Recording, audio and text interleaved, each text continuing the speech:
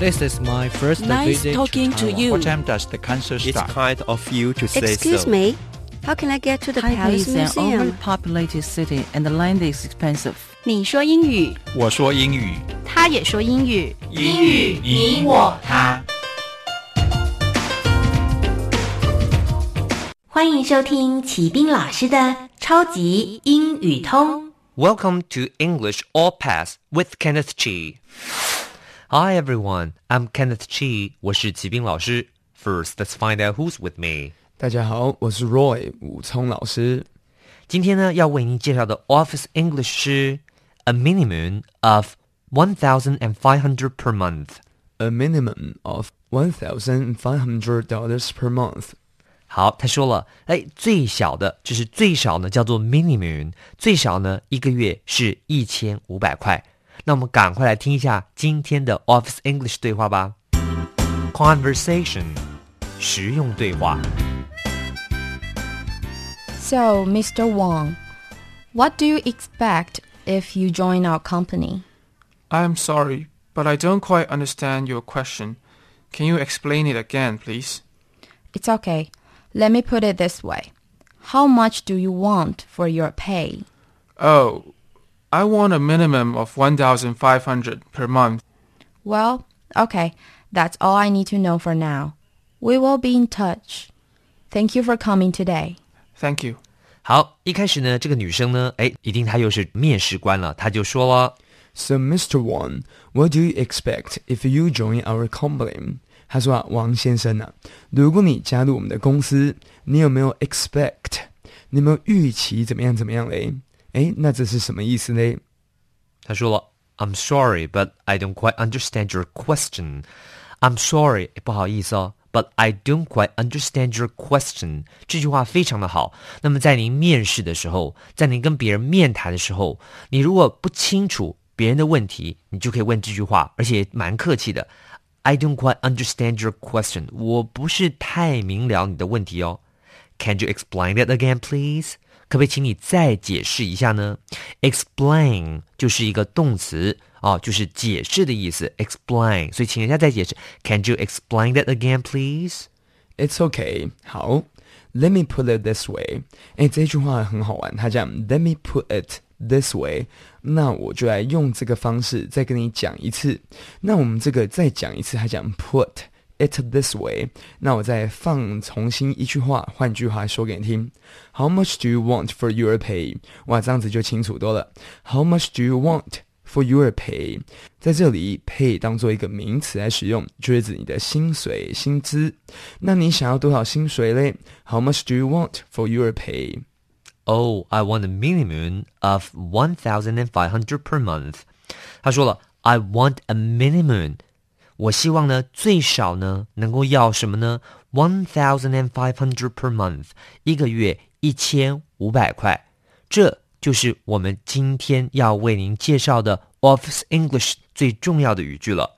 那么 minimum 这个字是一个名词，就是最小值或是最低限度，所以 I want a minimum of a minimum of 就是多少多少的最小值，是希望能够要什么呢 $1,500 per month per month 是每一个月的意思。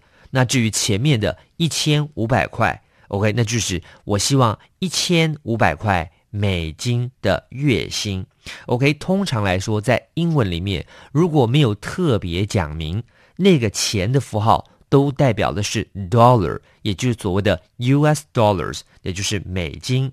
所以呢像这个呢在面谈的时候呢这个尤其在这个英美文化里面，其实他们都是还蛮直接的，他们希望要多少钱他们会提出来，但是你要小心，这一定是 negotiable， 绝对是可以谈的因为呢公司还有一定他们希望能够提供的这个薪水，那我们求职的人也有求职的预期，所以您可以跟他说我希望是这样。所以呢我们再来练习一下这个句子 I want a minimum of $105,000 per month. Well, okay. That's all I need to know for now. 好，所以这个面试人大概有个底啦。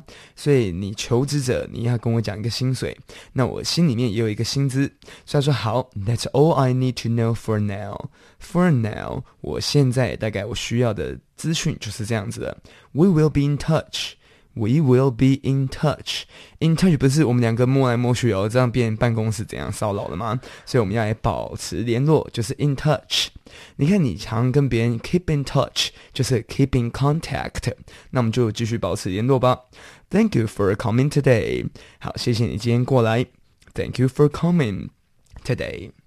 Thank you。那么最后不要忘记了，那面谈完也要对你的面试官说声谢谢。好了，这个呢，今天的面谈是关于薪水的，所以要记得了 ，a minimum of 是你想要的最小值了。那我们再听一次今天的 Office English 对话。So, Mr. Wang, what do you expect if you join our company? I am sorry, but I don't quite understand your question. Can you explain it again, please? It's okay. Let me put it this way. How much do you want for your pay? I want a minimum of 1,500 per month. Well, okay. That's all I need to know for now. We will be in touch. Thank you for coming today. Thank you. Words and phrases 词汇片语。1. Pay 名词薪资薪水。 2. Minimum 名词最低限度。 3. Per 介系词每一个每。 4. Salary 名词薪资薪水。 5. Be in touch 片语再联络。 Language focus 学习焦点。今天呢，为您介绍重点是 a minimum of 什么 per month, per day, per person。那么呢 a minimum 是表示最低的极限，那么也就是一个月你希望最少，或者是我们刚刚讲 per day 一天的最少是什么，或者是每一个人 per person。好，那么所以你就可以表达 a minimum of 后面加上你的数字或者是钱，再加上 per 什么东西。所以我们来看一下下面的 examples。A minimum of $20 per person。A minimum of $20 per person。就一个人呢，最少是20块。那再看下面的例子 ，A minimum of 20 cars per day。A minimum of 20 cars per day。就一天呢，最少是20台车。那么再来呢，跟你补充一下，既然我们刚学了 minimum 是最小值，那么 maximum 就是最大值。Exercise 实战演练。How much do you want for your salary? A minimum of $1,500 per month. 他说了，那您想要薪水多少钱呢？我们今天学到薪水有 pay， 那这边还有另外一个字 salary。你的薪水想要多少呢？他说了 ，a minimum of $1,500 per month。我希望一个月至少有$1,500。好，今天呢为您介绍的重点语句是 a minimum of $1,500 per month。 A minimum of $1,500 per month。 一个月呢我希望有$1,500块。记得了 minimum 是最小值，那么最大值呢就是 maximum， 所以你希望一个月最少领到$1,500块，那你就说了 a minimum of $1,500 per month， 一个月能够有$1,500块 per month 就是每个月。好，请记得每日10分钟，让你变成英语通。我是齐斌老师，我是武昌老师，我们 see you next time。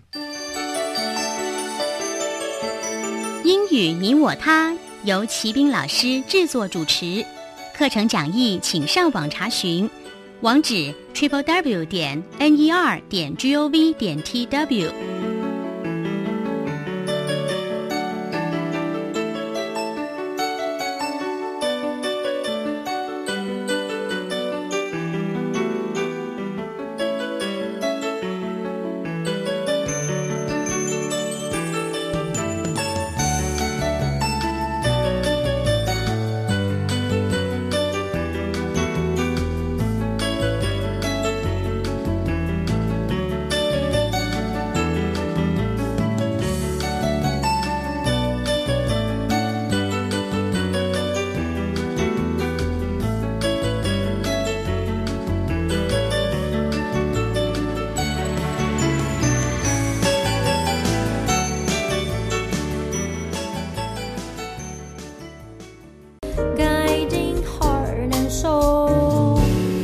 是徐熙玲 Celine。我是白天5月5号中午12点，爵士午夜场在家听爵士乐，将邀请爵士美声歌手徐熙玲率领 Lady and Night 女爵骑士乐团带来动听的爵士经典曲目。5月5号中午12点，记得搜寻教育电台生动全世界脸书爵士午夜场在家听爵士乐，我们直播见。欢迎留言给予我们5星好评。收听更多节目，请到教育电台官网或 Channel Plus 频道收听。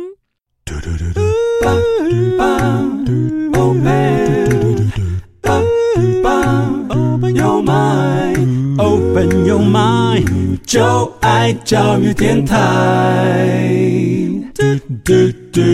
Shoo-be-doo-bow